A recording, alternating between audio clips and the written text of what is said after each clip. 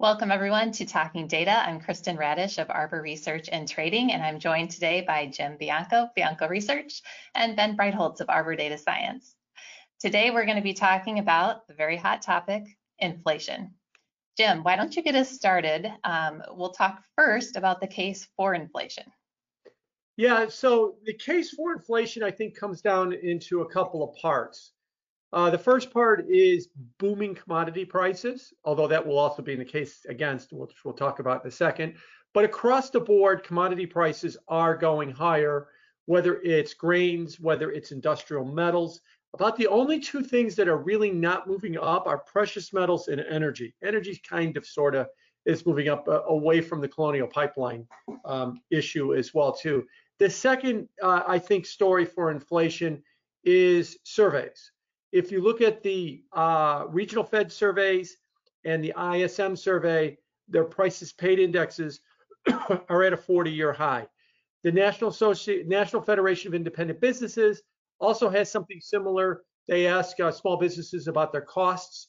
They're at a 40-year high as well too. So you've got all of those going. The third thing I think would be the TIPS break-even market. The break-even rates, especially on the 5-year break-even, are right at the 2008 peak, about to go to the highest level since 2006, at least on a closing basis. So you're very, very close to 15-year high in that one. And then one of the Fed favorites for inflation is the surveys of consumers done by the Conference Board in the University of Michigan.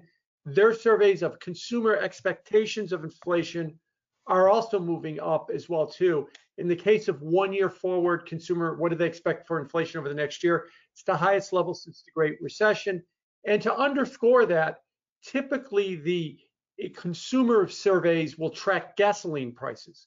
Now, these are monthly surveys. You know, there is some gasoline prices very high because of the Colonial Pipeline only for the last day. They're not in the survey. But by and large, gasoline prices are not up. So it's a perception that everything else is coming. And then on the fundamental side, you've got a giant budget deficit. You've got a bunch of transfer payments from the government in the form of stimulus checks. You've got a very high savings rate as well too. So there's the kindling for demand. People have got money. We've mailed them money. We've got high savings rates. If we get some confidence in the economy and they go spend that money, we could get some demand for higher prices as well.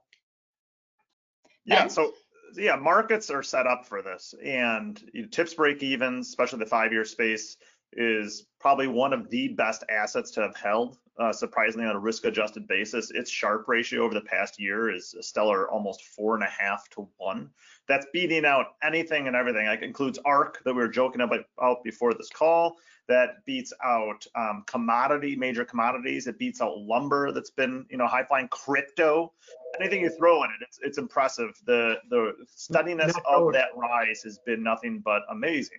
Now, the only issue is... Hasn't beat Dogecoin. That's true. Okay, I take it back. Dogecoin, yes. Yeah. There's a lot going on that we do have some historical precedent and examples to compare to. A big one is 2010, 2011, coming out of the recession. We did see a very similar surge in commodities that did not lead to sustaining inflation. We also saw TIPS break-evens nicely widen. At those same times, we also saw ISM, as well as many other Fed surveys, printing and screaming about inflation. And historically, those type of surges in ISM and other prices paid type surveys have been a hairbringer of really a demolishment in coming inflation over the months to come. Now, I've slowly been kind of agreeing with Jim, I think, on the inflation outlook, just because there's such huge supply dislocations and there's structural issues at play here. And anytime you hear the word structural and there really is an issue, that means it's going to take a heck of a long time to fix. And that's not something that gets done in a month, 2 months, or 3 months. So that the fact of the matter is manufacturing has such a strange thing going on. They've lost jobs. In transportation, we lost like 74,000 jobs last month, which is just beyond, but sounds bonkers given the amount of demand for truck drivers, different manufacturing labor, transportation, distribution, and so on. So it creates kind of this, I think, a strange kind of scenario for manufacturing where they have limited capacity. They don't have the ability to expand production because they're either running at capacity, they haven't put the capex into it. That's the case of lumber, for example, with all the sawmills, or they can't get the truck drivers and so on to get online to help get these loads. And there's a high degree of loads. If you look at some of these websites that basically match loads to trucks, and I think Truckstop is one of them, there's an incredible amount of loads that are just sitting out there that need to be picked up. But if you look at the chart of trucks and truck drivers that are willing to do that, it's just still plummeting. And that is something, again, structural. It's going to take time, and that leads to higher costs. Shortages, as we've talked about, is a form of inflation, and some of that is going to get passed on to the consumer. So what I'm looking at, for example, we have CPI coming out here, recording this the day before, and CPI is expected to come in around 30 basis points, and that's right where it was last month. You do not get strings of core CPI above 20 basis points that often. We saw it for just a brief time, June, July, August of last year. Not surprising, come out of the pandemic. But this time around, I think we need to look back at some other historical precedents, and that's really only happened since, I think it happened in 06, 07. Otherwise, you're going to go back to the really early 1990s. So stringing together a core CPI above 20 basis points, specifically if we can get it for 3 consecutive months, to me is a game changer, and we'll see if that can happen. Jim, we're going to turn next to you to give us the case against inflation. The case against inflation, I think, Ben, you're best off talking about the case against inflation. Give me your 3 best shots on the case against inflation.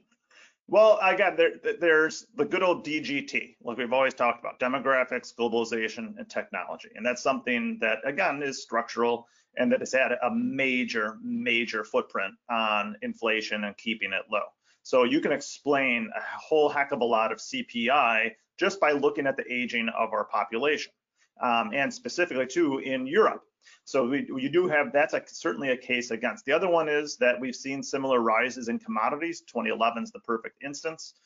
We didn't see it endure for that much longer beyond that period. Now, I will go ahead and push back a little bit. This is something I kind of wanted to talk about. For us to see sustained inflation over the long haul, we might need some of this demographics to shift. And one thing I think that people are missing is this might actually be happening, and we don't even really realize it. And that is that the aging of East Asia, specifically China, is finally catching up. If you look at their old age dependency ratios, now I'm going to a totally different tangent, hopefully you guys don't mind, but if you look at their old age dependency ratios, basically they're those over 65 to the working age population of like 18 to 64 years old, all of a sudden that ratio compared to Europe and the US is rapidly catching up. I think that's going to have the opposite impact that people have seen since the 1980s with the aging of Europe and the US and really young, cheap labor from East Asia. That could be kind of flipped on its head. And I think it's going to happen within the next 2-3 years, which will mean that we could finally see sticky CPI or core CPI rebound. So maybe that's something to watch. But getting back to the case against, there's just countless examples, unfortunately, since 1980 of every time we've freaked out about inflation, it hasn't come to fruition. It's just that this time around, I think we do have some real structural issues. Demographics might be changing and influencing higher inflation down the road. And then, like you've always talked about, Jim, the fiscal stimulus is definitely different, and the degree of rise in personal income is definitely different. So there are plenty of markers to be enthusiastic about inflation. That's why I get investors are kind of falling for it hook, line, and sinker. And just got to see if we get these strings of core CPI above 20 basis points. On DGT, I just wanted to say real quick that I agree with you on that. And that's why when we talk about inflation returning, it's important to put this into context because, when you say inflation is returning, if you're of a certain age, you think Zimbabwe, and if you're of another age, you think the late 70s. And then I'd say, no, I'll go with that. We're going to have consistently a 3 handle on inflation. Well, that's not inflation. A 3 handle is like, well, if we get that, it'll be the highest level that we've had in 28 years. I'm talking about headline inflation, 2.5 on core. And if we get that for a sustained period of time and the market realizes it and decides to move those deeply negative real rates to positive, you could see a 3 handle approaching a 4 handle on 10-year notes in the next year or two, that would be very painful for bond investors to have a move from about 160 where we are right now to, the high threes in the next 2 years or so. And so we got to put this into context. I know that when you say inflation, everybody goes, so where's Weimar? Well, no, we're not going to go there because of DGT, because of demographics, globalization, and technology, unless some of those fall apart. And Ben's right about the numbers that came out with the census numbers that came out of China yesterday. They really were quite surprising on how much that they've changed in just the last couple of years. So I agree that will help hold inflation down. And I feel like when I have these inflation debates, we're kind of maybe not with Ben, but with others, we're talking about the same thing. Some people will point out these long-term big things and say, look, we won't have inflation. And then I'll say, yeah, but I think we can have 3 handle for a while. And they'll go, well, yeah, I think you can have that, but that's not inflation. And then I'd say, well, actually, I think that is inflation because you haven't had a 3 handle on inflation consistently since the early 1990s. And if the bond market reacts to that with a positive real yield, you're going to have quite the move in interest rates should that all unfold like that. Yeah, and even the very basics of like this, like you've always talked about too, Jim, the stock bond relationship. That's, we've seen that crash basically to zero correlation, which means that investors are kind of on the fence here and also thinking that something's changing, in that the bond market's no longer this great hedge against the stock market. Even on an intraday basis, that's happening. I don't care if you look at 5-minute, 10-minute bars or so on. But I agree. The big thing is that if we can get a stair step higher in sticky or core inflation after a recession, which just has not happened since the 1980s, that is different, and that is a game changer, and that's something investors will have to incorporate in terms of an inflation risk premium into pretty much anything and everything. So, we'll have to see. I think with the Fed, they're going to require this what we've just discussed, numerous, strong high prints. I think if we get 3 consecutive really strong core CPI prints, that's going to really be a lot push the Fed. And remember, that's going to be right ahead of essentially what Jackson Hole. And maybe that would be what is needed in order to see the taper begin, which would be, again, big for risk assets. And so if we can't do that, and we get core CPI, let's say it's a huge surprise tomorrow, comes out as a big goose egg, which would be a shock, just like non-farm payrolls, then we're all right back to the Fed. Yeah, you've been right. Okay, you can sit on your hands. We can keep this kind of easy money going, and stock market likes it, and so on. But if not, then we got something really to talk about, specifically in August with the Federal Reserve. So let me just underscore one other thing real quick. What you said about the stock bond ratio. There's 70 million accounts in the United States use a wealth manager to manage their money. Why do people go to a wealth manager? I know I'm going to upset some of the wealth managers listening, because those clients are chicken. If they were really aggressive, they just buy S&P ETFs and they'd call it a day, or they'd buy triple Qs and they'd call it a day. So they go to a wealth manager because they want to participate, but also have some protection. And the great answer has been the 60-40 portfolio, 60% equities, 40% bonds, and it has worked great for the last 20 years. Stock market goes up, you get some appreciation. Stock market wobbles, the 40% leg goes up, you don't have as much downside.